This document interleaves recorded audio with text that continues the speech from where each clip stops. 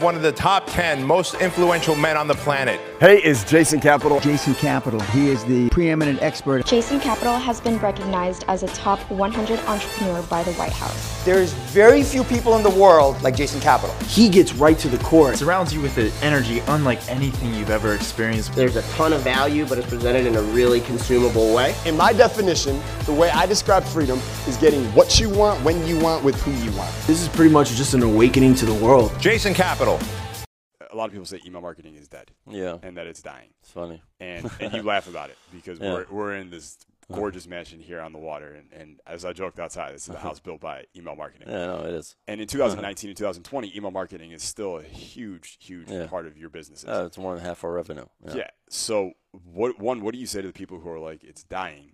And two, what's the most important thing email marketers should know in 2020?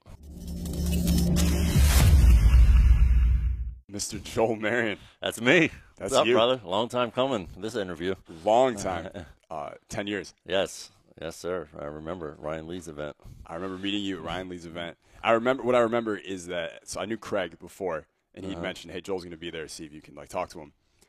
And you were eating protein cookies, but not one, like 12 protein cookies. And I think Craig had warned me. He was like, the man has a big appetite for life or something like that. But you also had a crowd of people all around you because you were like the king of the fitness industry, like this guy who come out of nowhere and had the biggest launch in ClickBank history for fitness. Yeah. And everyone out there had been selling, $27 ebooks, but they were making a couple $100,000 a year thinking that was cool. And then you come in and you make, I think, $300,000 in a week. Yeah. We a little over 461,000 we did in 3 days. Yeah. It was one of those things where I was a relatively new player, and I very quickly became one of the most well-known. I was a little on cloud nine. It was honestly a little surreal being at that event because Ryan Lee was a mentor of mine, and then that was the first time I met Ryan in person. I had to thank him for introducing me to this world of information marketing, and through him I learned from some other cats that we all know, Yannick Silver. Learned copywriting from. It's funny, I bought his copywriting course, but I never really opened it. I just learned copy from reading the sales letters. And then that's when I realized the best way to learn anything is just success leaves clues, right? So I'm reading this thing that's got me all excited about buying. How did he do that? Yeah. And I'm not somebody, like, I can pick up on these things once I see it, right? You don't have to explain this to me. I'm going to read, I see what you did there. I see how you compared it to the value of something else, and you made this a no-brainer offer, right? Yeah. I got the concepts, and then I started reading more copy, and then same thing. I brought Mass Control from Frank Kern. I just felt like at the end of the launch, I had to buy the product just to say thanks for letting me watch this whole thing roll out, But as you're watching that, I remember you telling me about Jeff Walker's also. Right, you bought that and never went through it either. Right. But you followed the launch sequence. The course was the launch. Yes. It was a demonstration of everything he's teaching. Right. But most people, when they're watching that launch, they're watching it as they're consuming as it's like entertainment. Right. You're sitting there. I don't know if you got a piece of paper and like a notepad, but you're watching it. Oh yeah, I was writing stuff down every step of the way with Jeff Walker's thing. I had like a page of notes on exactly. Okay, day 7. Here's what you do, because here it is, day 7. He's doing it. It's the product comes out, and then here's the follow-ups. Here, I just mapped it all out, and then I think I did open up a couple of the PDFs that were with product launch formula, and I'm like, yeah, it's the same thing in some of my notes. I wrote the course before I got access to the course. So what's incredible to me about you, for those that don't know, obviously we'll put like a bio for Joel in the description because maybe some of my audience don't know, but you were like my first big marketing mentor for sure. Yeah. And you were selling ball handling DVDs. I was selling ball handling DVDs at the time. But one of the most amazing things about you is that, like, I remember John Romanello telling me, he was like, Joel is the only person I know who never reads a book, and yet he's a better writer than everybody. Where do you think that comes from? It's practice. Reading and writing are two very different things in my mind. Obviously, I can, and it's not like I never read, right? Like I read. I don't read books. No, I don't read books cover to cover. Very rarely. Even in my spiritual side, like I want to get fed spiritually. So, but I never buy the books that are full books. I always buy the devotionals that are like a page and a half, per day. You know, Yeah, what I mean? That's bite like size. that's my tolerance for like reading in a day. Like, okay, a page and a half, I'm good with that. Or I'll bust out the Bible and the Message Bible is written in today's language, so I like it's kind of like a novel. But like I'll read like 2 pages, and pick out what's the meat here. Let me brew on this. I don't need to read, because books, right? I think you can read a couple pages if it's done the right way. You can read a couple pages, you get a nugget. That let me digest this before I go. Because I read a book a week. That's great. What did you do with the information? How much money did you make from that business book that you read? Right. I know people have read hundreds of books and make no income. Yep. It's just like I'd rather read what matters, right? Like I'll get the boring stuff. People will think of the boring stuff. I'll get a video sales letter transcribed and I'll read the script just so I can learn some new tactics that I can apply to my marketing. So when you started writing fitness sales letters all the way to BioTrust VSLs and different things like that, are you I know you've talked about that you studied you taught yourself copy. Yeah. You would study other people's sales letters. I think you still, like you said, you transcribed. Yeah, today. I mean, there's probably a few resources that I opened up, some PDFs and went through or something, but it was never Yannick Silver's course was 10 DVDs. But when you go through the transcriptions, though, this is what I'm interested in. Yeah. Are you sitting there with a pen and you're for sure. You're like deconstructing this thing? Exactly. I'm reverse engineering everything, and anything if I like it, I'll highlight it. I'll take notes in the margin. If it speaks to me, I'm like, all right. If you would have got me with that, all right, that's a good tactic, or I see the value in whatever it is that you just did there, or I see how you opened up a loop, whatever it is, right? I can see how it can be more engaging, although you did something that I didn't. I see why you did that, right? I'm always reading it and saying, no one who's a copywriter whose end goal is to sell something, there's no part of a good sales letter anyway, there's no part of it that's on accident. Yes. It's all, every paragraph, every section has a purpose. So what I ultimately did was, success leaves clues. I'm studying all the best stuff, and there's no one universal format to write a sales letter. There's of course, you're going to have on a long-form sales letter, you're going to have a headline, you're going to establish rapport and credibility, to establish trust, and then you're going to problem-solution and all that stuff. And there were the main elements, but then I always tried to figure out, how can I make this unique to me? So I borrowed from the best, I modeled, and then I put together my own format. And then I had the first time I wrote a VSL was for a Leptoburn product. We launched it and we did $3 million. That's my first VSL I ever wrote. I wrote long form copy for a long time. I did these $1 million launches in fitness, and then we had a supplement company, and I was the marketing guy. So my partner was like, "All right, we want to do a video sales letter," and I was like, "I got this," I got this. Never written one before. What did I do? I just went to ClickBank, and top 3 products are all VSLs. I'm like, so I know this works, so let me just get those transcribed and let's go to work. And then there was one other company called Real Dose that was had a supplement VSL for a weight loss supplement. So I'm like, all right, here's the reason, and if Michael and Buck are listening to this now, then they don't know this, but the reason why we started BioTrust was Real Dose was the first supplement VSL ever that I was aware of anyway. I think it was the first. VSLs were still relatively new, and it was the first VSL.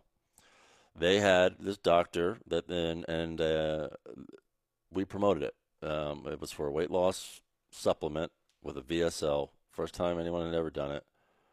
And I think at the time I was making like 10 grand commission on an average email that I would send. Maybe not even that. Maybe it was like 7 or something. And I promoted it and made 25 grand. And I called Josh because he had talked to me about doing this supplement thing before, and I wasn't really. I was like, I'll think about it. I wasn't. And then I was like, we gotta do it.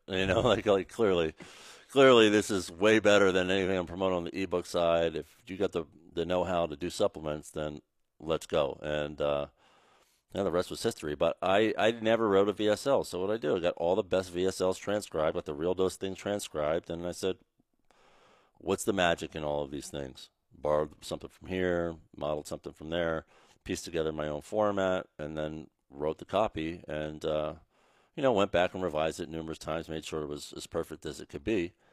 And next thing you know, we did $3 million in a launch. Then that's when we knew, it's lights out for this company. We're like $3 million launch. And it wasn't even like a pre-launch with email opt-in and all that. It was literally just a VSL. To a VSL, yeah. So $3 million, and then we're like, all right, let's write the next VSL. and now BioTrust is how big? 650 million in sales. That was the catalyst to us doing 80 million on our first year. Our goal was to do 10 million. Then we had done like 5 million within our first 60 days, within our first 30 days. So we're like, we better reevaluate this goal, you know. But we didn't. We were just like, let's go as hard as we can. We didn't even have a number that we were shooting for. And 80 million our first 12 months. We launched the Q4 of 2012 and 2013. We did 100. And I remember telling you were at my wedding. Yep. And I remember us sitting out there in the lobby area, and I told you, like, we're going to launch supplement company, and we're pretty much going to put ProGrade out of business. You told me that. Yep. And you also told me, you go, we're going to build this into this is what you said. I'm going to build this into a $60 million a year supplement company. Yeah. And you said it like that was the ceiling. All right. And then I remember checking back. Like, I remember that was our goal for an exit. I'm like, we can exit this thing for like 60 mil, you know, like, and then we do 80 million our first year. I definitely came out swinging, but I didn't know my own strength. You know, we like hit it, not just a home run, but we literally hit it out of the ballpark. I think a big difference between you though and a lot of entrepreneurs. There's a lot of entrepreneurs who follow you, learn from you, who make 6 figures, 7 figures, even 8 figures, but their set point is much lower. Yeah. They like if they do 3 million on the first launch, they party and they go chill for a couple months. But you go, we need to hit way harder on this accelerator and go faster. Do you agree with that? Like, what do you think that the difference? Yeah, in mindset is? I see something that works, and I'm just all about opportunity because I've been around this. You know, even at that point, I saw what happened with launches. I was the launch guy, and then everyone else was the launch guy. You know, there was it went from me doing the big launch and then like a launch here and there. I was doing one launch per quarter. Well, when you find something that works, you go, I'm going to squeeze all the juice out until there's nothing left. Because I know the juice is running out, not just for me, but for everybody. Because everyone's a freaking robot in this. It's a copycat syndrome. Yep. I come out with the launch model that I did. I borrowed stuff from Jeff Walker. I borrowed stuff from Frank Kern. I created my own thing. I was actually thinking about coming out with an info product, an internet make money product called the 2-week takeover. I have the domain registered too, right? It's called 2-week takeover. I never did because I got busy with other stuff. But like I perfected the launch model of exactly how we did it. Next thing you know, you got all these other guys in the space who are literally copying every single thing that I did. On this day, you do this. On this day, you do this. Like it's just a 2-week format, and the last 3 days were the on sale to the T, right? So then it was a launch happening literally every week. Then all the affiliates got sick of it. They're like, oh, I'm tired of these launches. Everyone's promoting at the same time. So that died because everyone else ruined it. So here I am, and I'm like, we're the best in supplements right now, until everyone else just copies what we're doing, right? Now you got Organifi, and then you got the Dr. Axes and all these other guys out there who are a little bit different from us, but like within our direct space, you had Real Dose who tried to compete. They weren't able to compete with us. You had ProGrade who you'd think they would have put up some kind of fight to stay in the game, but they just folded. And then you have new players like the Organifis out there. Golden Hippo, would they fall in there? Well, right. So Golden Hippo, Craig Clemens, they came after us, and they're bigger than us, though. So I know that this is coming. You know, I know that this kind of follow the leader, and I've always been the leader in the space, but I always have people just watching what Joel's going to do because that's what I'm going to do next. You know, instead of like innovating your own thing and actually coming up with something that's worth doing, maybe somebody else can emulate or maybe that I could learn from. I've always kind of been the one like, lead generation, my opt-in page for launches was like, I can't tell you how many people like ripped off the same exact landing page. I'm like, can you really not think on your own at all? I take pride in the fact I always asked you first before I Right. did. Well, it's fine to borrow and model, right? But just don't like literally right click, save image as, and like put that on your webpage, especially without talking to somebody. But for me, I saw the opportunity here, and I know that's not going to work forever. And every single little thing that I find a little tweak. Like we started playing with from names in the email game, right? I'm like, let me just squeeze all the juice out of this orange as quickly as I can because literally everyone else is going to copy it. And then I got people that I do a lot of business with who literally just model everything that I do on email. It's just, and it's fine. I guess I taught people some of this stuff, but I wish they'd be a little bit more creative. But I have literally other businesses that we share a lot of the same customers and subscribers because we do so much together, and they are just more or less copying everything that I'm doing, just hanging on to what's Joel going to do next, what's the next big thing. And I already know that whatever I find that's a big breakthrough, that's like, oh crap, I double conversions. Like, you would think that would last a little longer than 6 months, but it never does. It's everyone else jumps on it, and then next thing you know, you have to find what's the next big thing. Mm-hmm. You have to keep creating fast, and they can copy. Right, and being innovative is the reason why that we sit here at pretty much at the top of our industry, because we're always innovating. There's not to say everyone else is a copycat. There's some other innovators in the space, but 80, 85, maybe even 90% are just they're following what we're doing, and fine, they're affiliates of ours. They send us sales and all that stuff, but like not a whole lot of originality out there for sure. So right now, obviously, I mean, you alluded to this, is that like you guys lead in supplements, and in the past, now, and in the future, we're going to see more and more people coming out with their own supplements, personal brands, because the barrier to entry to create your own supplement is a lot easier now than maybe it used to be. Everyone's got a VSL supplement funnel now, even if they don't have a company. They don't have a real company. Just white label something. Next thing you know, they're selling some supplement that of course, it burned 2 pounds of belly fat overnight. Who wouldn't want it, right? Right. Take 400 milligrams. Garbage formula costs $4 a bottle to make. Meanwhile, I got a real quality formula. I got a R&D team that I'm paying to create these things. Millions of dollars in overhead, literally millions, tens of millions of dollars in overhead, because we're doing it the right way. And then I got Joe Schmo who comes and decides I'm going to have a supplement, white label some garbage supplement, throws their label on it, puts a VSL out there that's got insane claims, cure disease, lose weight overnight, all that stuff. And that's my competitor. So I know all these guys are always going to be right behind me. And then they're going to be willing to be more unethical and be way more aggressive than I'm willing to be. So I have to keep innovating. Otherwise, I'm going to get swallowed up by people who are copying me and just willing to be more aggressive than I'll ever be. Where do you see supplements going in the next few years, that whole industry? I think in the direct response space, you're going to have people who capitalize on opportunity to make money like they do with ebooks, but they're not building anything with real equity value. Mm-hmm. There's no supplement company that I know that would in the space, except for where we're pivoting to right now, that would be sellable. That would be able to be acquired, that an investor would even be interested in.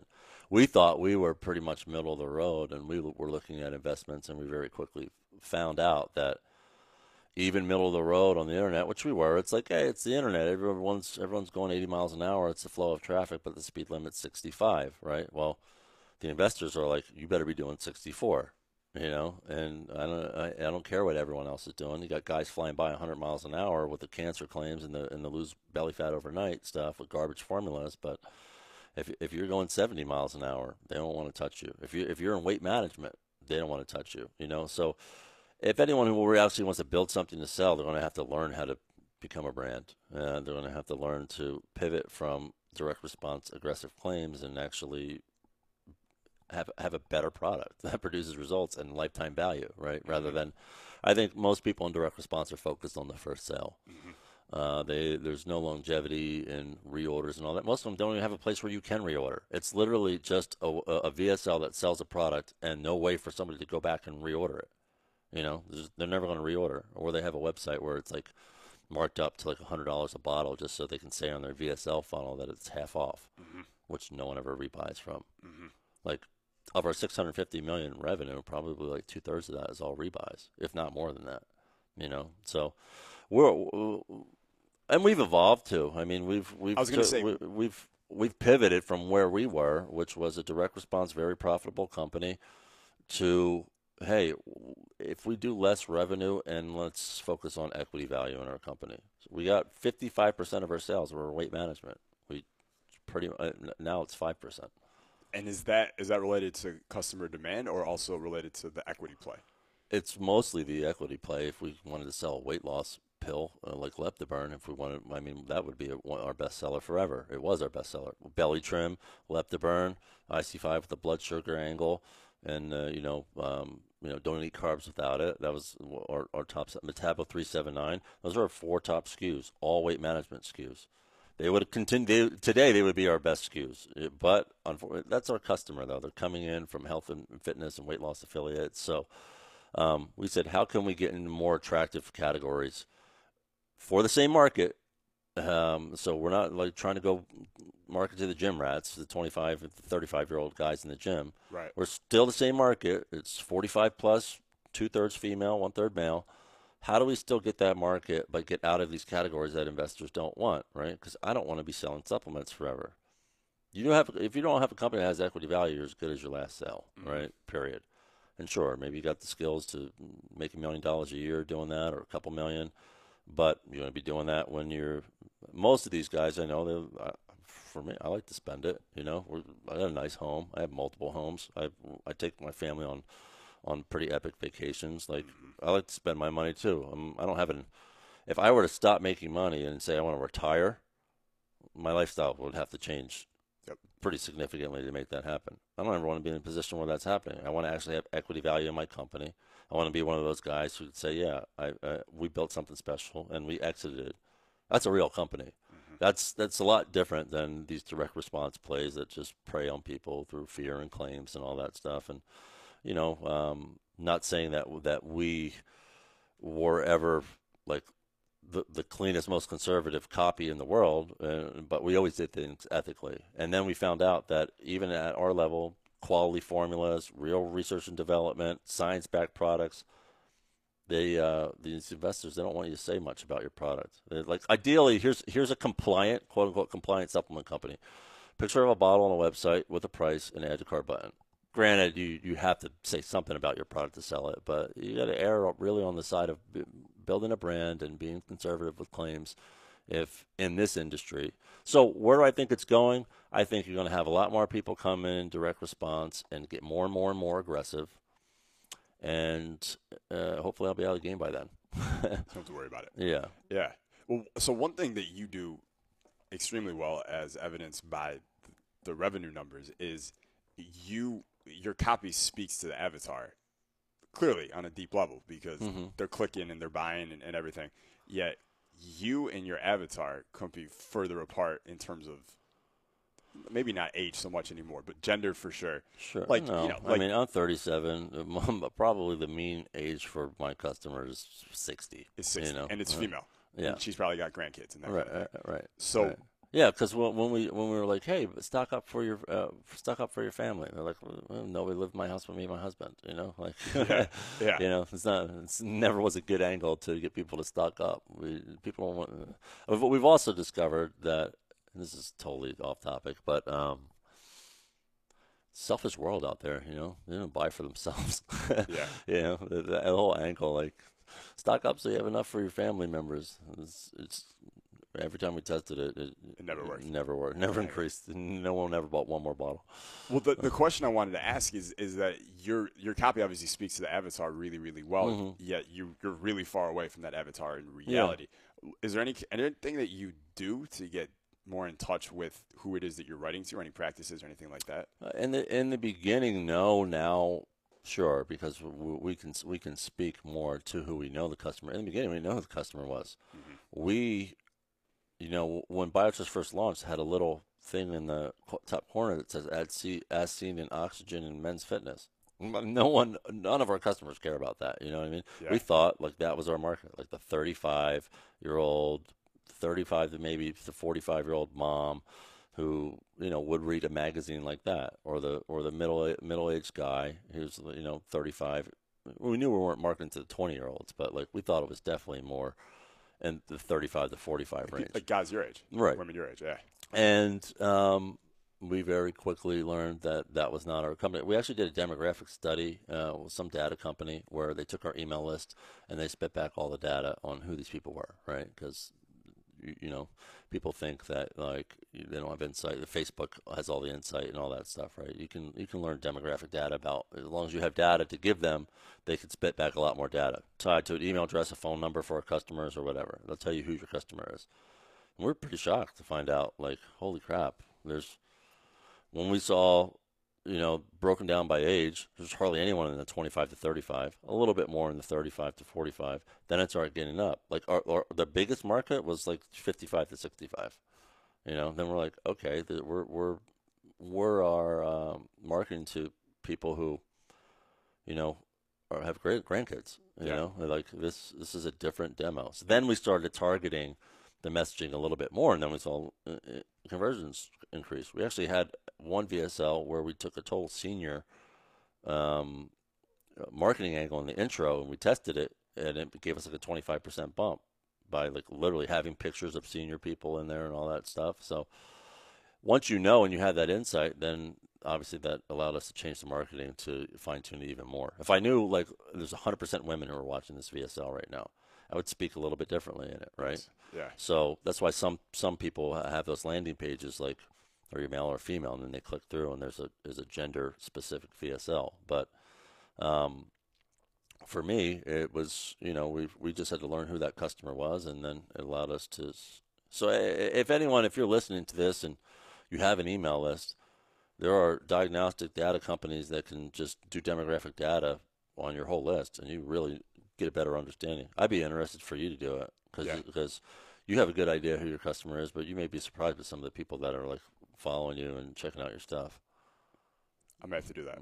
Yeah. I'll give you content. Okay. Yeah. I'll definitely check that out. It's not too expensive. It's worth doing. I mean, the data that we got, I don't know what it was to do it.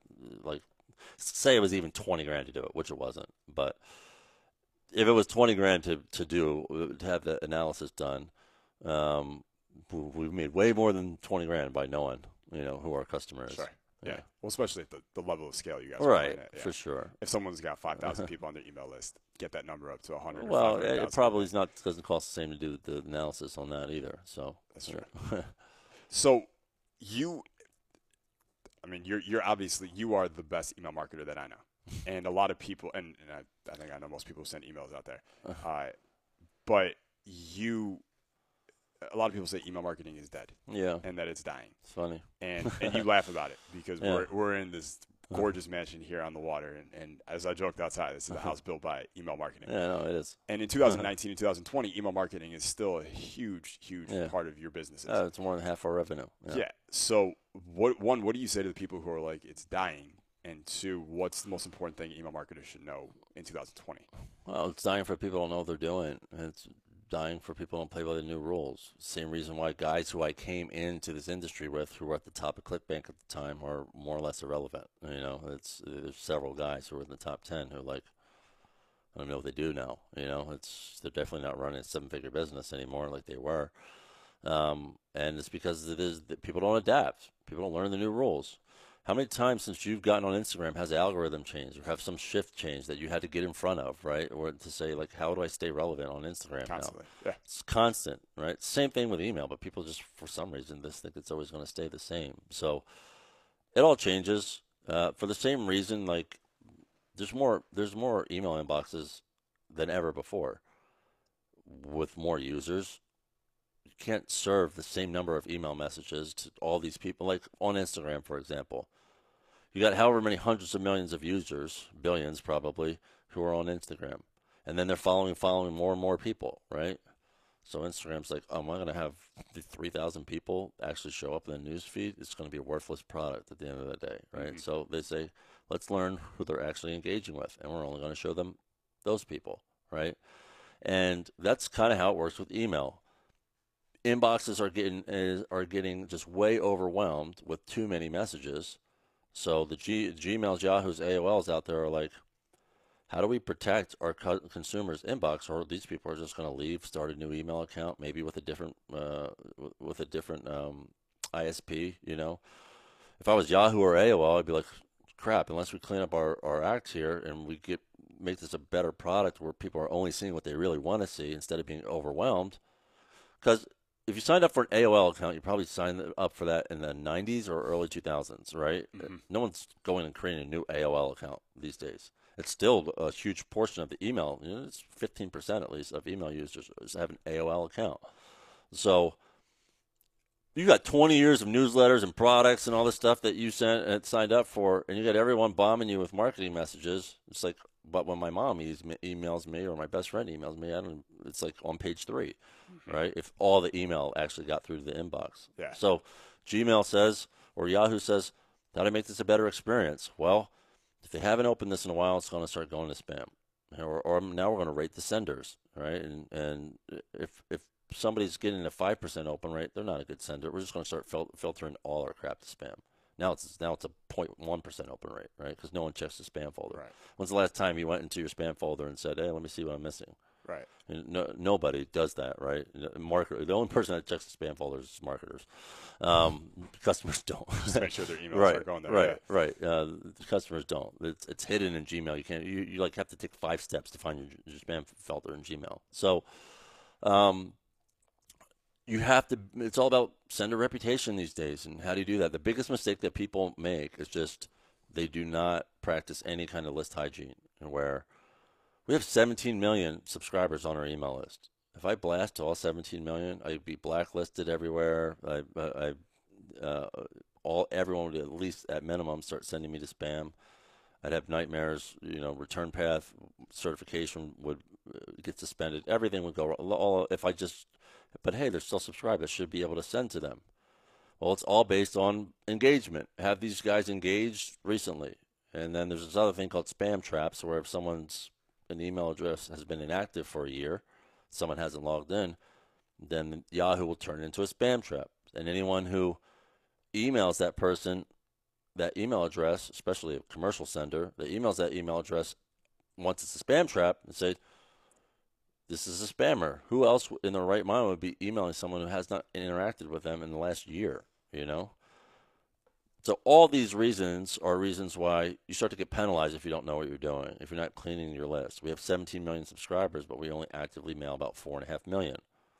They're really engaged people. That's why we have good open rates, over 20% open rate. But if I sent to all 17 million people who haven't engaged in emails that I sent to them for 3 years, that's when you start to get penalized, when you start going too big. Now, most people say, hey, do you think I have anxiety because I got 17 million people who still are subscribed and have not unsubscribed, and I don't contact 12.5 million of them? If I thought that they were valuable, yeah, I would have anxiety, but I already know they're not. I could literally, if I could just have a separate email account that's sent to those 12.5 million people, and I didn't have to worry about damaging my reputation in any way, and I hit send on that, I'd probably get 10,000 opens on 12.5 million people, maybe, if it all went to inbox. It's not worth me sending to them when I'm getting 500,000 opens to a much better list that I'm sending to. It's too much more engaged list. Yeah. Yes, because they're going to ruin your reputation. They're going to cause all of your quality subscribers to start getting filtered to spam, and now they're not seeing your messages anymore. This is why people say email is dead, because they don't understand best practices. They're getting a 3% open rate because almost everyone's going to the spam folder. Yeah. And the biggest obstacle today, or the biggest thing that somebody can do, is, my role is simple. If you mail every day, 7 days a week, don't mail anyone who hasn't opened a message from you in the last 60 days. If at some point they go back in and they're searching their archives and they open one, then they get reactivated, right? Because it's an open and it's on that, whatever that day is, and it's in the last 60 days. But anyone who's outside of that window, I can tell you this: they rarely ever open a message. What's the likelihood that someone doesn't open your last 60, but they open 61? You're really, really you're wasting your time. Right? No, you're dreaming to think if they're going to be worth anything to you, right? It's so you're going to open 61. They ignored you 60 times, and so now you're going to get them on the 61st. It's like if I was following up with somebody about with sales calls or something. They didn't pick up the phone 60 times. Do I think I'm going to get through on time 61? Right. The girl who hasn't texted you back. Right. Oh, exactly. Another classic example, right? Yeah. Follow up. Do you think my 61st follow-up is going to work? It's probably more like after 20, they're not worth a whole lot. But like with email, you can get away with pushing it out to 60 days, right? So they haven't opened your last 60 messages, cleanse them, get rid of them. That's not saying completely delete them from your file, but don't send to them on any kind of regular basis. Every now and then we'll open it up and send to like 90-day actives, or once a month we'll send to 180-day actives to try and get some people back in. But we never push it outside 180 days. For 180 days, we only do that once a month, and that's the magic. That's how you keep your engagement high. Say I have 200,000 people on my list. If my 60-day openers only make up 100,000 of those, right, and I get a 30% open rate when I mail to them, versus when I mail the full file, and I'm only getting like an 8 or 9% open rate. That's 30% open rate. Gmail's like, you're good. We'll continue sending you to primary inbox, not promotions, but primary inbox. 20% open rate. Gmail's like, you might be promotions. 10% open rate or less. Gmail's like, 90% of people are not interacting with you. You need to clean up your game. We're going to start sending you to spam. Most people don't know that that's what's happening, and that's why they think email's dead. You're getting deprioritized, and you're basically showing the Gmail Yahoos and all these guys out there that I'm not a good sender. How important is fresh blood on the email list to have, like, because if we're only mailing to 30 or 60-day openers, then we need a lot of steady stream coming in the front door. Well, of course, it's important. If it's not growing, then that list is going to get smaller and smaller and smaller. Like with your media buying that you guys do, do you want opt-ins or do you want customers? We're a lead gen-based company. So you just take with BioTrust, it's changed, but my other email marketing companies that promote affiliate products primarily on the back end, I have an email marketing side business that does $1 million a month, over $1 million a month, and close to $1 million a month profit. With all it is I don't have any front end products. I have a couple of them, but they don't do very much volume. They're pretty fatigued. I just get leads and then promote other people's stuff and negotiate deals because I got the biggest list, so I can get the most aggressive payouts. So getting people in, that's the name of the game. Same thing with customers. If I had a straight sale offer and I'm stopped contacting customers when they're no longer responsive after 60 days, I have more customers coming in than I'm rolling off that 60 days. Otherwise, my business is going to be shrinking instead of growing. So when someone joins your list as an opt-in right now, how soon do they start getting offers? Is it right away? In the first message. In the very first message. Yeah, so what do you think we deliver what it is. So we give away a lead magnet, right? A free report. It's a value add to them. We give that away, but it's not even the first thing they see in the email. It says, thank you for signing up for XYZ free report. And then it'll say, your report is in step 2 below, but first check out XYZ, and it's like goes to a video sales letter or something like that. Yep. We get a good chunk of our ad spend back in that first autoresponder that delivers the free report. There's a lot of people buy right then and there. So what do you say to the marketers who are like, you need to build a relationship first before you start pitching the email list? You're gonna find very quickly that it depends on what you're selling. If you're trying to establish a brand, right, and you're playing like the really, really long game, then I can sure. If you're a marketer though, and you're going to be sending the email to these people every day, and there's going to be any kind of regularity of offers, trust me, you're going to lose them before you get your ad spend back if you do that. It's the name of the game is really, you have a window to convert somebody to a customer. If someone hasn't bought something from you and it's after 2 weeks, the likelihood that they convert to a customer after the first 2 weeks to a buyer is almost zero. So is that kind of your window, 14 days? Yeah, in the first 14 days, we have all of our strongest offers. It's a mix of content. We're not just bombing them with offers either, but it's a mix of content. But we're making sure that they're seeing all the best stuff in the first 14 days. Because if we don't get them to buy something in the first 14 days, the likelihood of them converting to a customer later is I can show you the data. After 14 days, it's like almost nobody. 90% of the people who become customers will become a customer within the first 14 days. And then you got the 10% who, after 6 months of consuming your content, decide to, but mostly everybody, you just get the right offer in front of them, they'll convert. And we do it in a strategic way, too. I'll just give you, like, for the marketers who are listening. We start off by sending them back to a video sales letter. They don't convert on the video sales letter. We're like, they must not be a video watcher. So we'll send them a written sales letter. They don't convert on the written sales letter. We say it must be a price issue. Otherwise, they would have bought by now. You know, they're already they're interested in weight loss because they've signed up for a weight loss free report. The video didn't convert them. Maybe they just don't like watching videos. The written thing didn't convert them. It must be a price issue. We hit them with a free plus shipping. So we're just saying we try to get them with the best converting thing that's going to extract the most highest average order value. Mm-hmm. If that doesn't work, then we just stair step them down. It's like the reverse ascension. Like try to get them with the best, doesn't work. Try to give it to them in a different format, doesn't work. Let me convert you to a customer and get your feet wet with me in this magic 14-day window. Free plus shipping offer, second chance free plus shipping offer, last chance free plus shipping offer. Like in the first 14 days, that's a sequence. 2 emails to a VSL, 2 emails to a written sales page, and then 3 emails with the last chance to a free plus shipping offer and some content in between. Gotcha. And that's over 14 days. Yeah. Gotcha. And if someone buys during those 14 days, do they get put into a different bucket of emails, or they just keep getting the broadcast? Yeah, they'll go on our main broadcast emails, but that's the autoresponder series. And then if they buy something, they go on the 60-day opener. Right. Bucket. And what if they don't buy in those 14 days? Then they'll go after the 14 days. They go into the regular thing. It's the same thing. Yeah. Gotcha. Yeah. But that's our chance. That's our best converting. It's our best flow to convert somebody to a customer. You also are. You're a little aggressive in email sometimes. Sure. Right.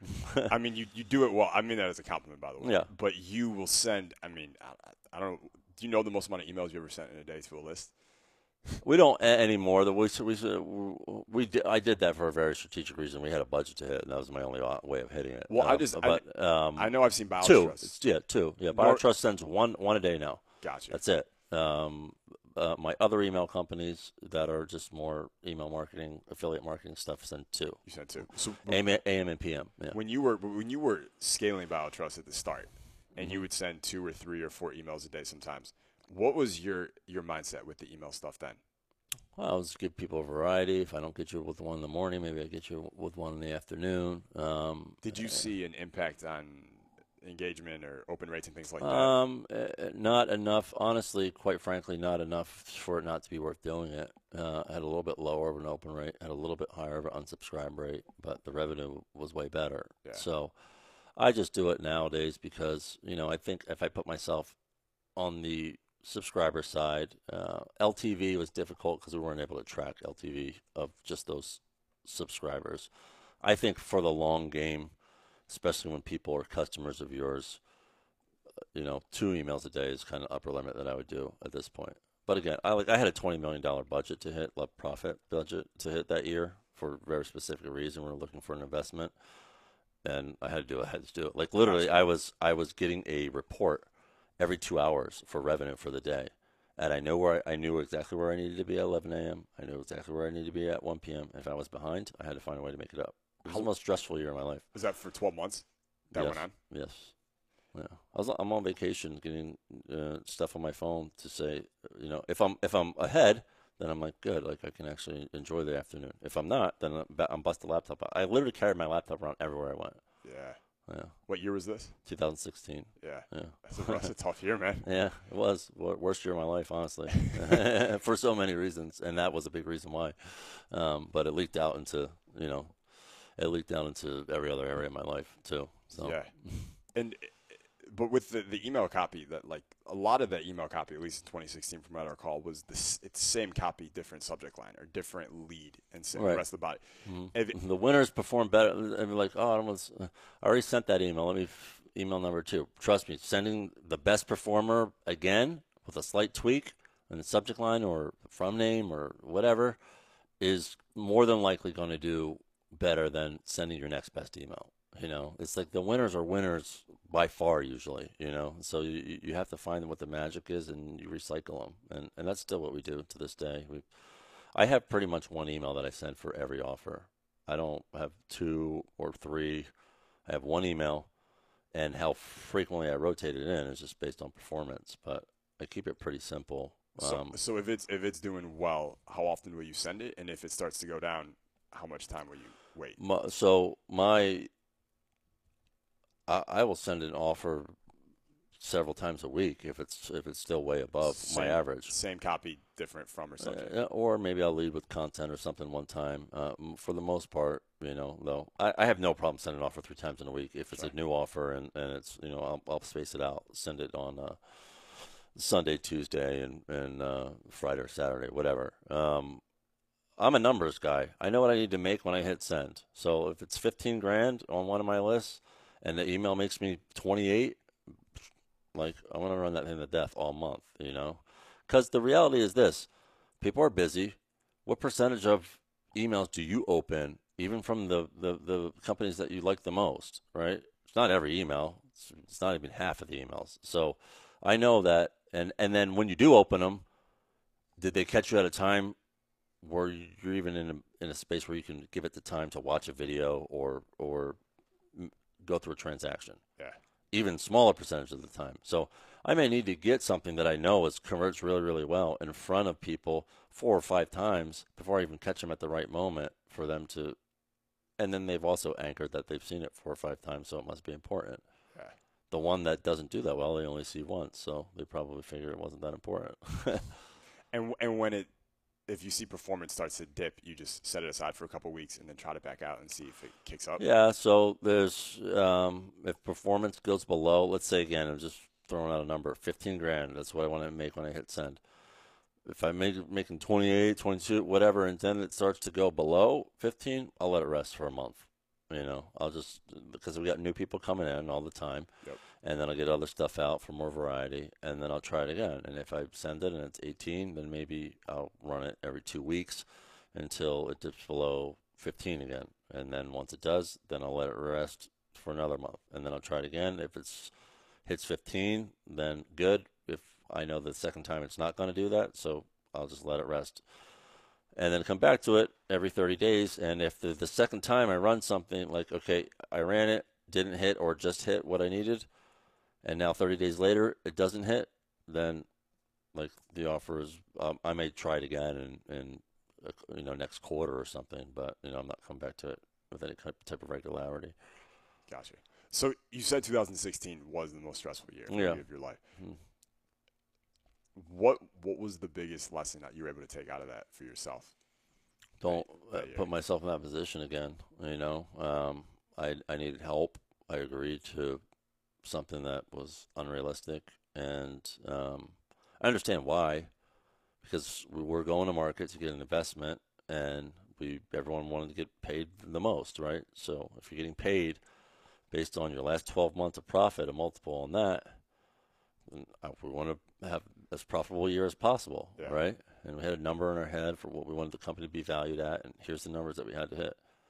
Well, I did everything I could, and then I learned the hard way that we were too aggressive that year to hit that number, and that's what turned investors off. Really? Yeah, that was a big part. Like everyone's like, I got 5 emails, signed up for your email list. I got 5 emails today. It's like these conservative bankers, and then plus, like I said, they don't want you to say a whole lot about your products. So from that, we learned a lot. BioTrust only emails once a day. No one's ever going to have any problem with that. We're a direct response company, but 1 email a day for an e-commerce company, that's just totally normal. Amazon emails you more than that. That's fine. 4 or 5 emails a day, though, it's going to come off strange to people. And sure, I mean, we had a deal that was on the table that they knew all that about the company, and it went all the way down to just before we were supposed to close, and a lawyer who on the other side was, my feeling was he was way too conservative, and just took one of our VSL scripts and redlined almost the whole thing. And that's what killed the deal. They were like, we get it, he's probably being over the top, but I can't go back to my board and show them a legal document from a lawyer that redlines 80% of the marketing, and then God forbid we invest and something happens later, then that's my head, So we understood why, but it was a weight management VSL too. So we have no VSLs anymore. We have all long form sales letters that are rather conservative. Very difficult to have a 45-minute sales script and not say something about your product, Sure. But we're way more conservative than we used to be. sales aren't where they were before, but our company's way more valuable. So I was going to say, have you found, like, obviously, did conversions drop when you make the switch? Have you found ways to negate that a little bit?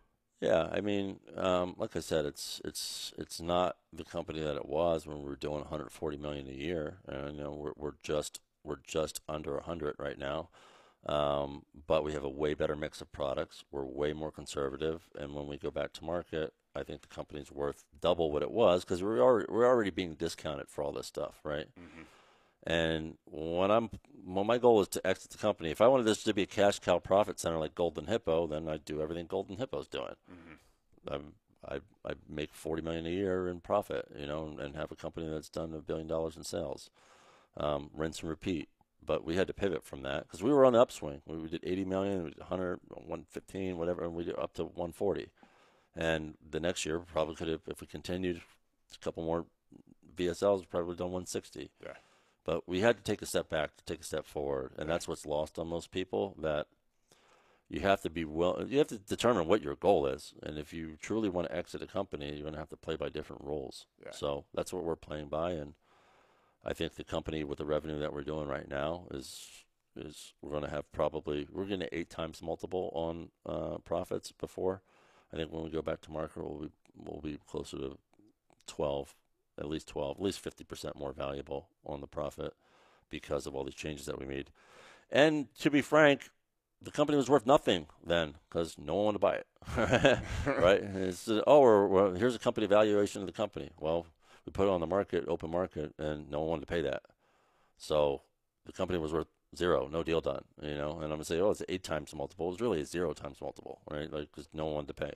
So now if we get it, we're legitimate, we get a 12 times multiple, like, that's the difference, right? It's even at 10 million profit, you're looking at 120 million. Mm-hmm. That's significant financial day for me when that happens, and it's at a favorable tax rate as well. You exit a company, you're paying a different tax rate than you are on this income tax that's coming through on your regular income. Yeah. So. Yeah, and with a lot of the marketing that's going on now, yeah, are other people creating it besides you? So it's not to an investor. Yes. It's not as So that's the other thing. It's such a blessing that deal didn't go through. I really think my partner and I probably wouldn't be friends right now. I don't think he's married right now. He was dating a girl for 15 years. Finally got married this last year. A lot of life change has happened for both of us. My family's a much tighter unit than it was. Honestly, things were falling apart in 2016. My priorities were way out of whack, and I had to learn a bunch of stuff the hard way, and so did he. We really, the deal fell through, and then he went this way and I went this way. We didn't talk for almost a year, except on a conference call.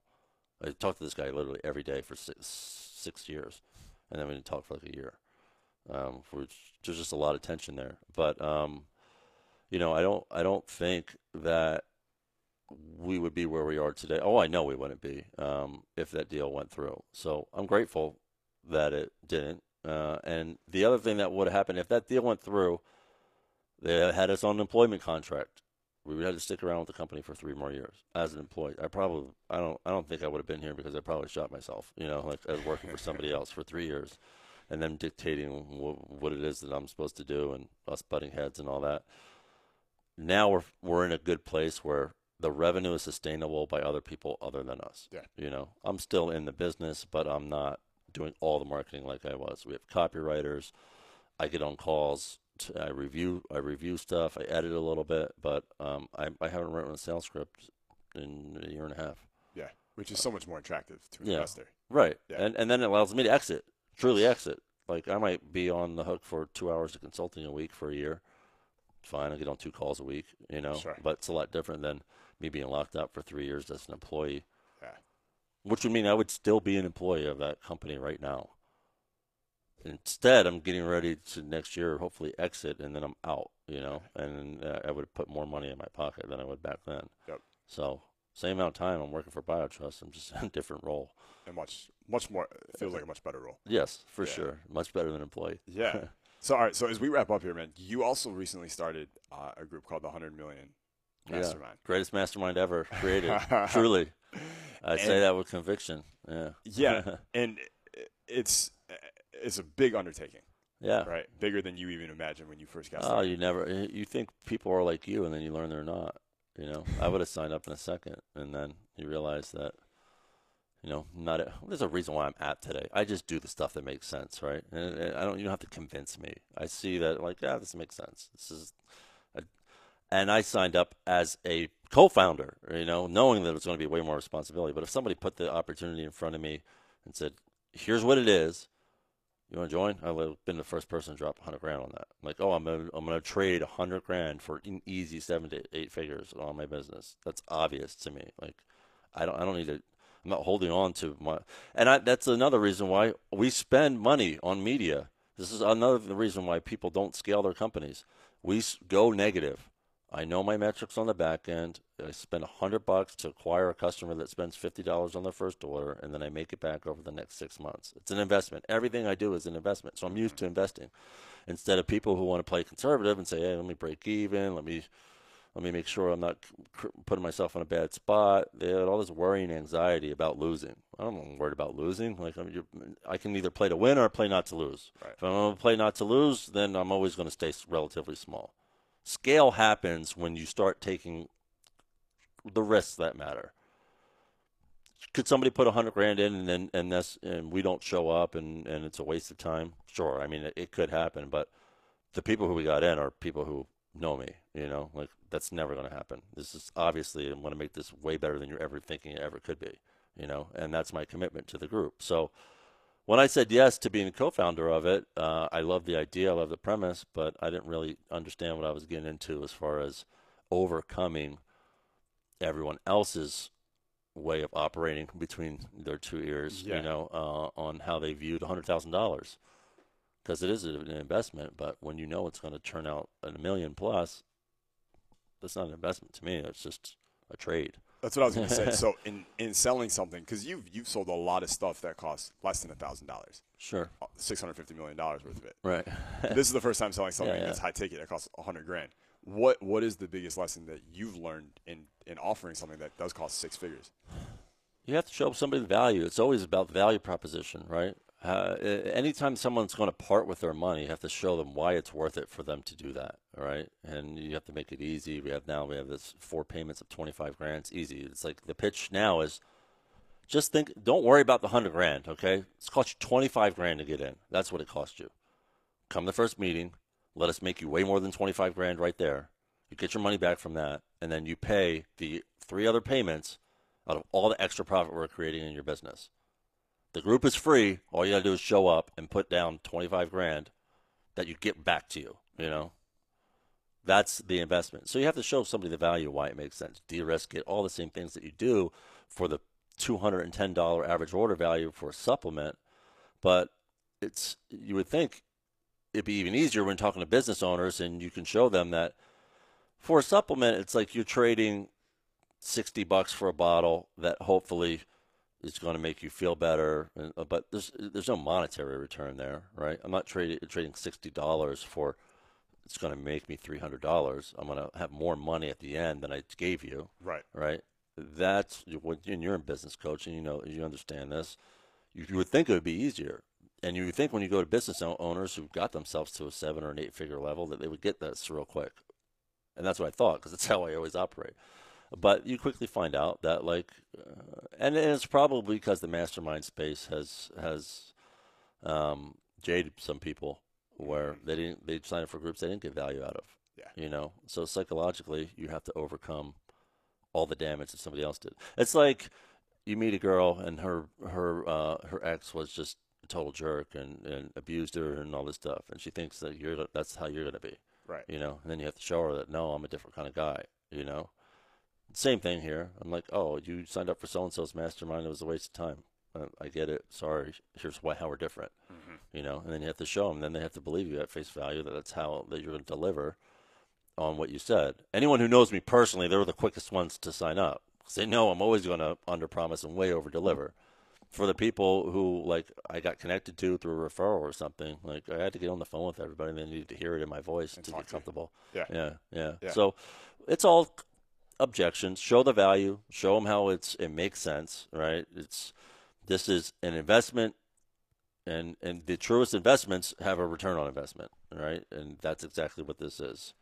We are going to take your $100,000 investment, put you around a group of the best in business so that you can streamline any problem you have, anything that you need help with in your business. We already recruited the best of the best to be here. This is the ultimate room. We don't even have to talk to anybody outside this room. We don't need anybody else. 24 instructors we got and the 100 members that we got, you're going to be in person with all the right people. You need something, let me walk you right up to so-and-so, and you're going to get it. He's the best in the world at it, right? Mm-hmm. You need this, let me walk you right up to them. Let me do a text message. It's between events, that's great. Let me text message you to another member of the group. Because guess what? They're going to hit me up for a text intro to somebody else, and they know that I need to show up for others if I want people to show up for me, right? Mm-hmm. So we're getting all the right people involved. It's a serve-first community. Everyone's not coming with their hand out saying, what can I get, but rather a hand extended saying, hey, how can I help? How can I provide value? Okay. You bring those, and we're protecting the family culture of it too. And I've had to address this because a lot of groups, I think pretty much almost any group that I know, and you probably screen people too, but for the most part, if you can pay, you're in, you know? Mm-hmm. And then what do you have? You have some great members, and then you have some really cancerous members, right, who are going to come in, just destroy the culture. They're going to be pitching people on their product and services. It's going to be a nightmare for you to deal with. So I've had people that contacted me, oh, so-and-so referred me, heard about your mastermind. I'd love to sign up. All right, let's get on a phone call. I'm doing this for two reasons. Even though you're ready to send a wire, I'm getting on the phone because I want to get to know who you are and if you're going to fit into the vibe that I'm creating. Mm-hmm. For the other people I get on the phone with, sometimes they have questions, and I want to make them feel at ease and answer their questions and let them know they're making a great investment. But in this situation, someone's ready to send a wire. I'm not just accepting 100,000. Last thing I need is 90 amazing members and then 10 people that destroy the group. Mm-hmm. You know, it's like now I just got to deal with a problem because all of this guy came in and he's with a pitch deck for an investment. You know, and that's all he's there for. Yep. There's a reason why certain people are not in the group. You know, there's a reason why I never even went out to people who I know would sign up. But then a few of those filtered through and wanted to sign up, and I just was like, look, appreciate it. It's not going to be a great fit. You know, we're building something a certain way, and I just don't feel like it's going to be the best fit for everyone involved. Yeah. You know, and leave it at that. They got pissed that I didn't let them in, but like, I'd rather have one guy who I don't want in the group anyway pissed off at me than to bring somebody like that into the group. Sure. And so it's all these things that I think other people who have ran mastermind groups maybe didn't think about, or there's a lot of people who have had bad experiences. So you're overcoming that, and then you're overcoming the fact that the egos that are out there with 100,000, people can afford 100,000. They think they don't need help. Oh, there's all my friends. I'm going to invest to hang around my friends. You know, it's like, yeah, I know a lot of these guys too, but guess what? There's a lot of people I don't know here to think that I can't. Even with the people I know, Craig Ballantyne was our first member, very first person to sign up. He was my first business coach 11 years ago now. First person to sign up. The guy, I have a bedroom upstairs that I showed you, right? Yeah. That my kids call Craig's bedroom. That is how much access he has to me, right? He comes in, and when he's not traveling everywhere else in the world, he'll come and he'll spend a week here. That's the first guy to sign up.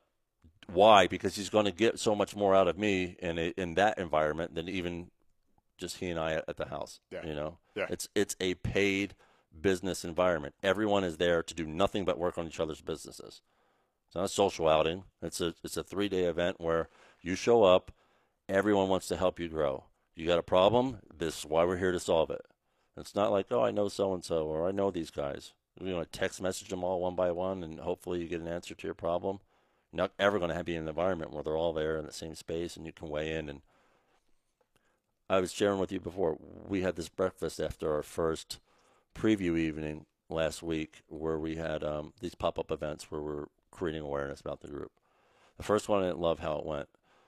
I could have solved that problem myself to a degree, but we had 5 guys at breakfast, and I put it out there. I'm like, look, we need to overhaul this, I feel. You know, what went wrong and how do we fix it?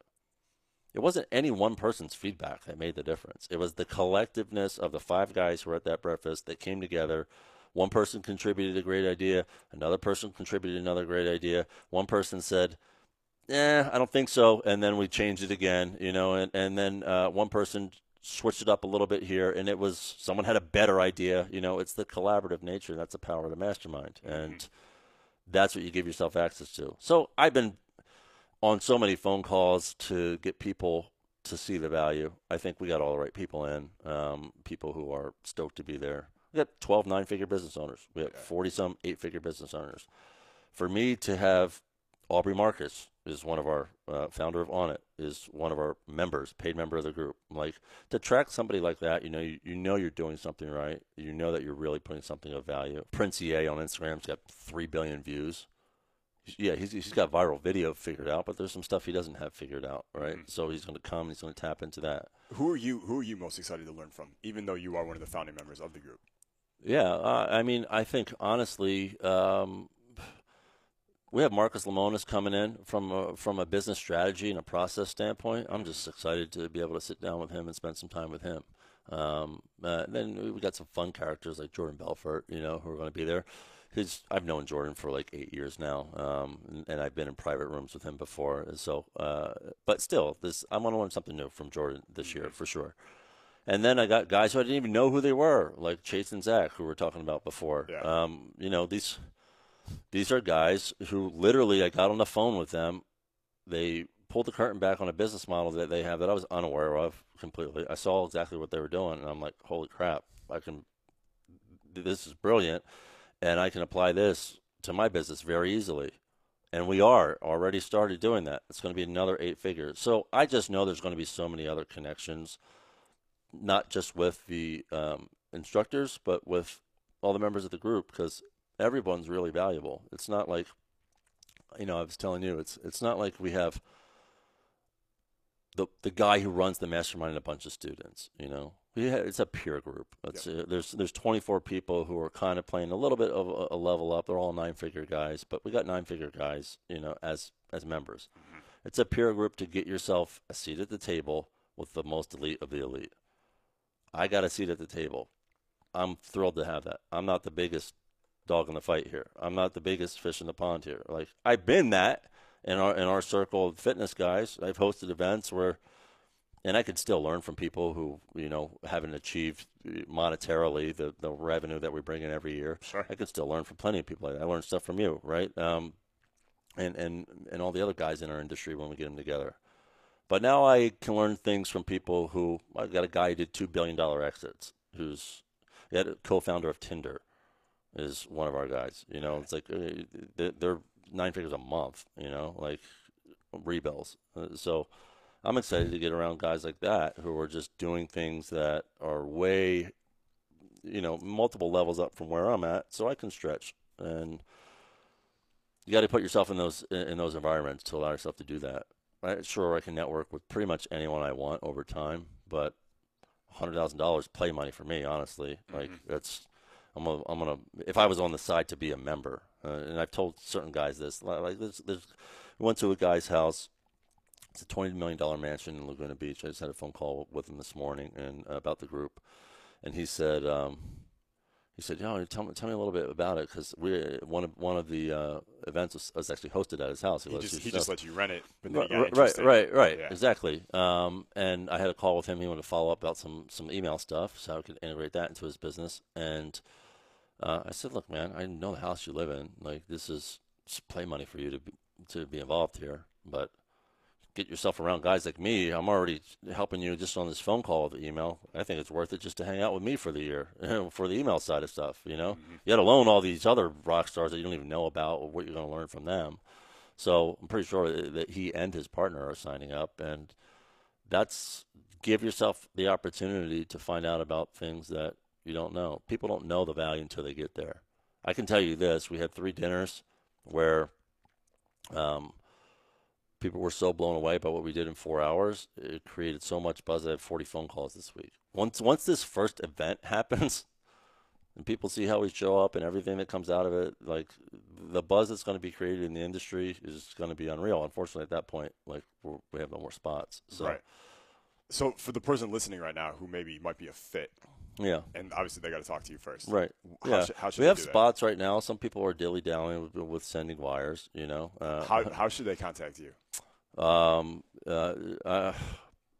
Email me. I mean, that's probably, or direct message me on Instagram. That's the best way. Direct message me on Instagram. I'm at Joel Marion.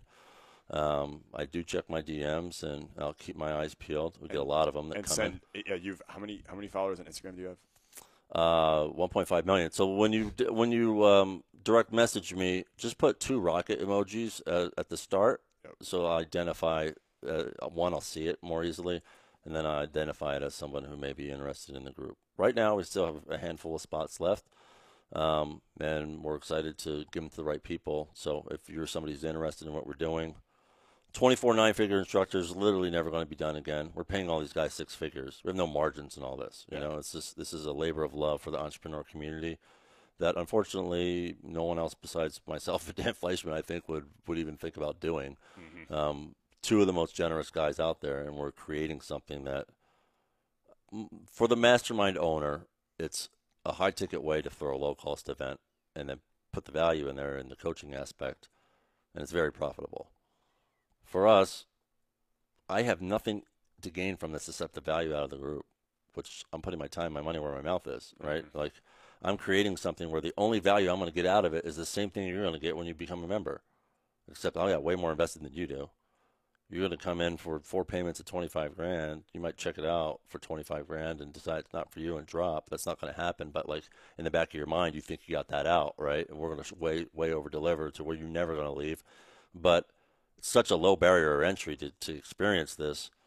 I've been on 200 freaking hours of phone calls to get to this point. Then we got to still put the events on and all that and make sure we show up and deliver value. So I got tens of millions of dollars of my time in this. If it's worth tens of millions of dollars to me from an investment standpoint, hopefully you would agree it's worth 100 grand on your side. You know, it'll never be done again. It is a special group, and we're excited. You know, #1 ad network in the world, #1 largest ad network in the world, one of our instructors. Co-founder Tinder, one of our instructors.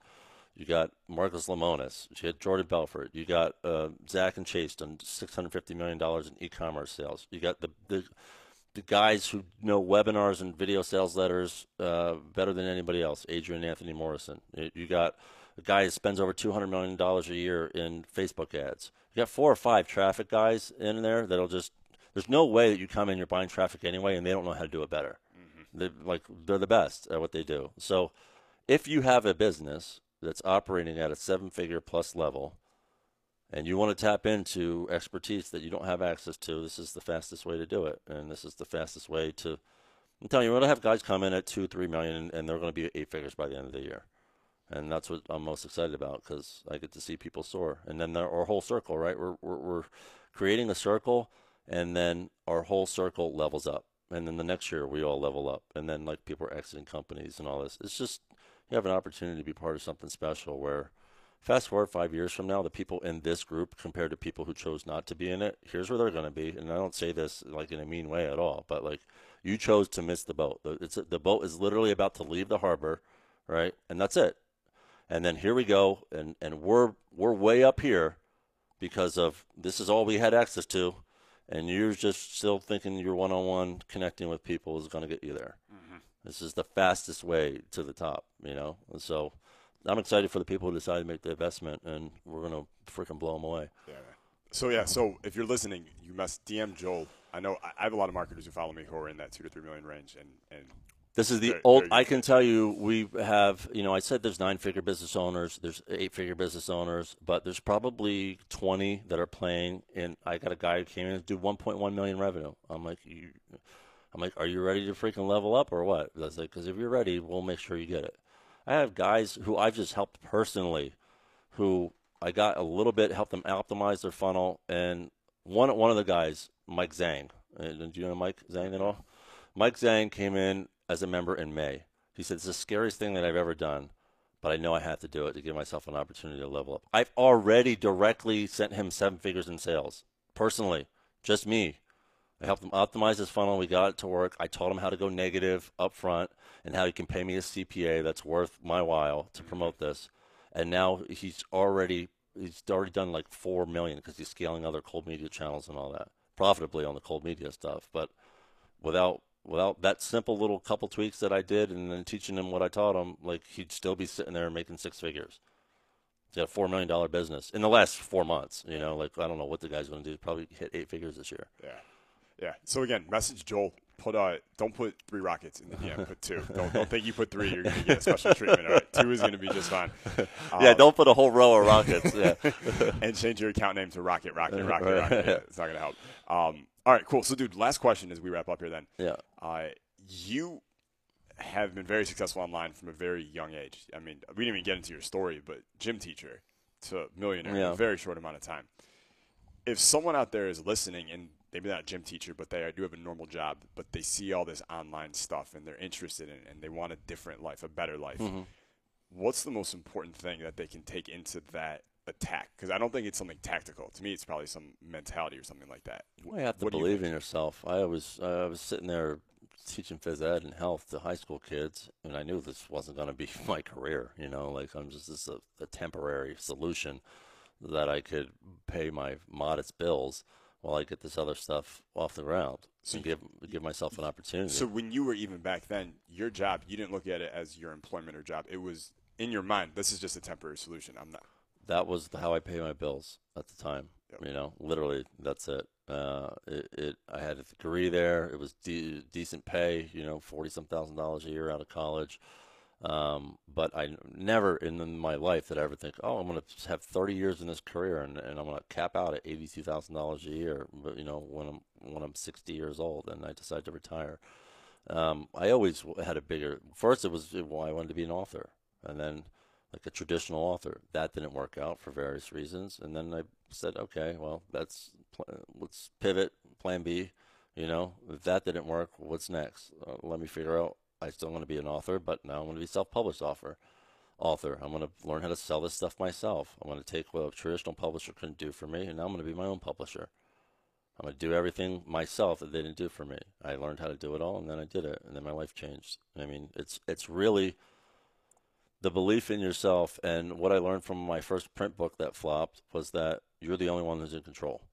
Literally you. It's all up to you. And if you, for me, I put all my eggs in the publisher's basket. I'm like, they're going to get me on Dr. Oz. They're going to do X, Y, Z for me. They're like, this is going to be the next big thing in the diet space. At the time when I had that book published, South Beach Diet, I was like on the bestseller list for like 2 years in a row or something. I mean, this is the next South Beach. And then the publisher didn't get me the PR placements that I need. And I didn't blame the publisher that they screwed me, or they told me all this stuff in our meeting. Well, what it's going to be the next franchise and all this stuff. They got me excited about it to buy the book. But ultimately, I could sit there and blame them and say that they didn't fulfill all the stuff that they said that they were going to do. Or I could point the finger back at myself and said, you didn't know how to sell books. Because if you did, you wouldn't need them. So let's figure out how to sell books.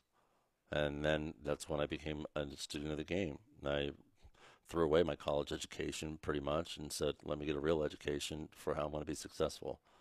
College is great if you want to work. You want to be an employee, college is awesome. It'll get you a job. If you want to be an entrepreneur, you're going to have to do all kinds of education that's outside of anything you ever learned in school if you want to be successful. And that's what I did. Then that whole next year, I became a student. Frank Hearn, Yannick Silver, Ryan Lee, Jeff Walker, all these guys became my new teachers. And people look at these guys as like, oh, scam artists, these internet marketers. No, they're freaking brilliant teachers. And just because you paid your freaking college $100,000 probably to go there, are you going back to them and asking for a refund because they didn't do jack crap for you? They did a heck of a lot less than if you bought one of these courses and actually took action on it. Problem is with college, people just go through the motions and graduate and get a piece of paper, and they think they're going to be successful. You don't just watch a course and then you're successful. You just have to implement it and make it happen for yourself, right? So the biggest thing that I learned through all my failures in the beginning was that I'm the one who's in control. Regardless what happens with all these things that worked or didn't work, I'm 1,000% in control of my future. And if that didn't work, let me figure out why, and let's change it. I just did that last week. First night of our pop-up event didn't really work. It was fine, but it didn't work for me, not my standards. Adjust, and then we slayed it the next 2 nights, And that's a great feeling. I started my podcast with Dan Long, Born to Impact, and everyone was so excited to have us start this podcast. We went to record the first episode. It sucked. I mean, it was terrible. I was so deflated because I've been talking about this podcast forever. It was like, get 1 million followers on Instagram and start a podcast. It's going to be the best podcast in the freaking world. Dan Long's my co-host, Kill Mode. He's like, everyone loves just to be a fly on the wall when we're wrapping it at dinner or whatever, and it's going to be the best ever. I recorded the first episode. It was just him and I, thank God, not someone we were interviewing, and it was terrible. I mean, I way overthought I had a PowerPoint, like I was like at a like I was at a teaching at an event or something like that, and it was so flat, it sucked. And I thought, like, oh man, maybe this podcast stuff isn't for me. And then I quickly just said, look, you've been a guest on these things plenty of times. Just throw the PowerPoint away. Just got a couple bullet points of what you want to talk about. You know, like you got a couple questions you want to ask me, right? Just get the questions down, the topics, and then just be yourself. Yeah. We did that, and then totally changed. But I had anxiety after we did the first episode. Like I thought, like, oh man, I had anxiety after our first pop-up event. I literally could not sleep that night. I was thinking about how we need to adjust this for tomorrow. Meanwhile, I'm managing so many other things to pull this event off because we just put it together in 2.5 weeks. Yeah. Making sure everyone's going to show up. It's a free event. If everyone paid $1,000, I wouldn't have to be making sure everyone shows up. Right. I got to follow up with everybody that whole day, and I got other people too. But people take Joel Marion's text message a little different than they do assistant. You know. Yeah. So hey, it's Joel. Just want to make sure you're coming through tonight. We got a great night planned. No response. Yo. Just want to make sure if you do not respond to this text message, you will definitely not have a seat tonight. Like I'm sending those type of messages because I need to have a full room to have the opportunity to sell this mastermind. Yeah. And guess what? It's work just to get people to come to something for free, you know? And that's what you learn. Like you have to be willing to put in the work. I truly don't think that I told Lewis House this yesterday. I said, I do not think that anyone else in the world could have filled this mastermind. You know, with all I learned, with how people think about these things, objections I had to overcome from the mastermind space, the guys who are making $10 million a year think they got it all figured out to invest $100,000. They think they know everybody already. It's the ego thing, all that stuff. I'm like, I literally do not think that anyone else could have pulled it off. And the only way that they would have is if they were willing to put in an insane amount of work to make it happen. And then obviously you got to be able to, you know, sell the thing too, right? You have to say the right words and all that stuff. But even just having the right words, I had a website that said everything I was saying on the phone already. I had to get on the phone, had to speak with conviction to people, all this stuff. Yep.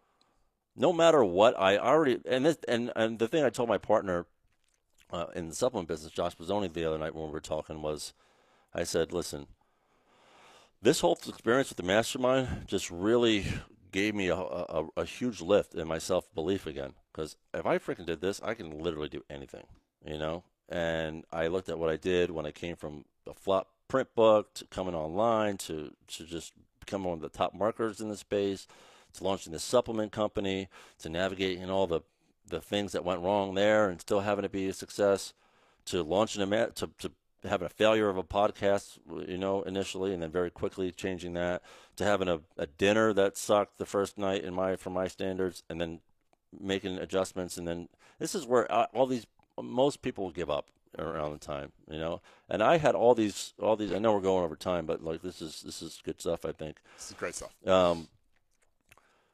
I have 24 nine-figure instructors that we recruited who we said we had a contract in place. We were going to pay them $100,000 each. Some of them more than that, right? And these are a lot of people. These guys were from Dan's neck of the woods.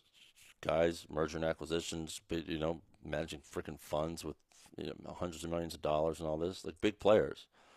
And I kind of got a little bit of imposter syndrome when I just agreed to do this in the first place. Saying, do I even fit in with this crew here? I mean, sure, I'm the email guy, but like, I'm co-founder of this. I'm not just one of the instructors. Like, I'm co-founder in this, and I got these freaking guys who are billionaires who are in our instructor base, and then we go to sell it. I put the email out there. Craig responds, and like 2 other guys. I sold 3 spots the first day. I launched it, and I thought this was going to sell out in like a week max. You know, I'm like, this is such a no-brainer. A week max. The 3 people signed up the first day. A month in, I got maybe 20 spots, maybe. I'm like, I can't even throw the first event with 20 people. I can't even pay our instructors with 20 people. Yeah. I got $3 million in cost just with instructors. I need 30 people in just to pay the instructors. Then I got to have money to throw events. And what we promised people was like celebrities, mansions, all this, you know. Like, I got 7 figures in event cost every weekend. So here I am, my back's up against the wall. And I'm like, okay, Joel, you are either going to have to figure this out, or you're going to have to tell Fleischman that, which is my partner, that this is way too much work, and I don't think we're going to be able to fill it to 100 people. It's unrealistic. I've been at this for a month, and here's where we're at. We got 20 people in. And then my freaking name is crap in the industry. You have to go to all these big players and say, we didn't make it happen. Like, those are my options, you know? I'm a failure. I ruin relationships with a lot of people that I want to connect with. My name is tarnished in a negative way. And then I have this, I couldn't do it, you know? And I have that weight on my shoulders for myself. So I'm like, stop being a bitch and figure it out. And then I just pulled every lever I had. I had to ask for help. I'm very rarely, and you know me for 10 years. You probably count on a couple fingers how many times I even asked you for something, right? Yep. But I hit you up and I said, you know anybody here? Like, I had to go to every single person I knew for referrals. I had to pull every lever I could think of to get to this point. Come November 1st, we will have a full house. We're a few spots away from just selling this thing out. So I look back and I'm just like, man, if I can do this, I can do freaking anything. Yeah. So now I'm just going back with fire to build BioTrust even a little bit more, and I'm gonna have all the help that I need, you know, from this group. But like, I'm on fire that, like, yeah, we're selling this company next year, and we're gonna do it in a compliant way, and we're gonna do it without weight management products, and we're gonna do it with the help of all these other ninjas that I got to create revenue. We're gonna plug in this subscription model here from Chase and Zach. We're gonna do another 8 figures there. And I'm, without a doubt, like, we're going to have a very successful exit. I know that. Big part of it was just getting myself involved with this, you know, and having to do this. This is like, I think God throws opportunities, and one, it's a great opportunity for me. But God was like, I don't know if you're ever going to sell the company unless you have to really go through something really tough. And so he threw this opportunity in my mouth, in my path, that he knew was going to, you know, serve me in other ways. I had to figure this out, and now I have just the belief, like, it just lit a fire under me that, like, let's go with as far as building this company to sell it and exiting it. It didn't become like, oh, we want to someday. I'm like, yeah, next year we're doing it. Yeah, you know, and it's a totally different mentality, and it's because I had to solve something that was, you know, I don't ever wish to put myself in positions where my back is up against the wall with that much stress, but those are the times where I've grown the most. Every single time. Yep. And I can think of 3 or 4 times throughout my career when that has happened, and that was like, I broke through that barrier of, like, here's where I was, and I was comfortable 7 figures, and then BioTrust hits, and then just getting what that was like, getting that off the ground, and situations like this, and then it's like, oh, my identity just pops up a little bit more. Now this is comfortable for me. And then I hit another major obstacle that I have to come through, and maybe I go through some anxiety and depression. There's times where I've went through periods where, like, for 2 months at a time, you want to freaking get out of bed and deal with the stress of whatever it was. Finally, man up, get through it, find different ways to navigate through a problem, because it's always solvable. Ask for help where needed, surrender things to God where needed, and then, oh, now here's my identity up here. You know, I'm unstoppable at this point. And it took something like that for me to get into maybe I need to get in that frame of mind just to be able to really serve the community the right way, and to be able to have the confidence to feel like I belong in this group with all these ninja guys that we brought in, you know, and that's coming from, that's vulnerable for me to say that from a guy who runs a 9-figure business, who people call LeBron James of email marketing and all that, you know. Yeah. I felt a little bit out of place, and then I doubted myself, was I going to be able to do this? And now here we are. We're going to have a full house in November, and it feels pretty freaking good. And I'm excited that I had the opportunity to level up my identity again. Well, dude, I want to thank you for sharing so much, man. Yeah. Dude, seriously, that was, like, super honest and raw, and I think a lot of people are going to be really fucking inspired by it. Yeah. I'm dead serious. Yeah, man. Dude, boom. Thank you so much, man. So, yeah, thank you so much for your time and your generosity, dude. You really thank you for flying here, man. You're a brother, you know. I look at you as, like, a son in some aspects. Not that much older than you, but, you know, you're the 19-year-old kid when I met you. I was only, like, 28 or whatever. But, you know, it's been fun to watch you come up, do what you're doing. You're inspiring a lot of people, building your brand. a unique brand, unique personal brand. I always referring people your way and telling people. Probably got a bunch of copywriting course sales from me because I get DM'd about copywriting all the time. I just tell them buy Jason Capitals because I don't have one. I wish to come out with an email marketing course next because just use all the stuff that I taught you because I get asked for email marketing course literally every day, and I just don't have anything to give people. So that's your next project. There it is. I think you shared a pretty good amount on this podcast. Yeah. Anyways. Yeah, man. So anyway, I'm always stoked every time we have an opportunity to get together, and too, I'm grateful for you guys traveling here, and I'm grateful for the opportunity to serve your community, your tribe, and hopefully they get a lot of value out of this. And anything else I can do for you, I got your back. Dude, I feel the exact same way. Yeah. Thank you Thanks, so much, brother. man. Yeah, All you right. got it.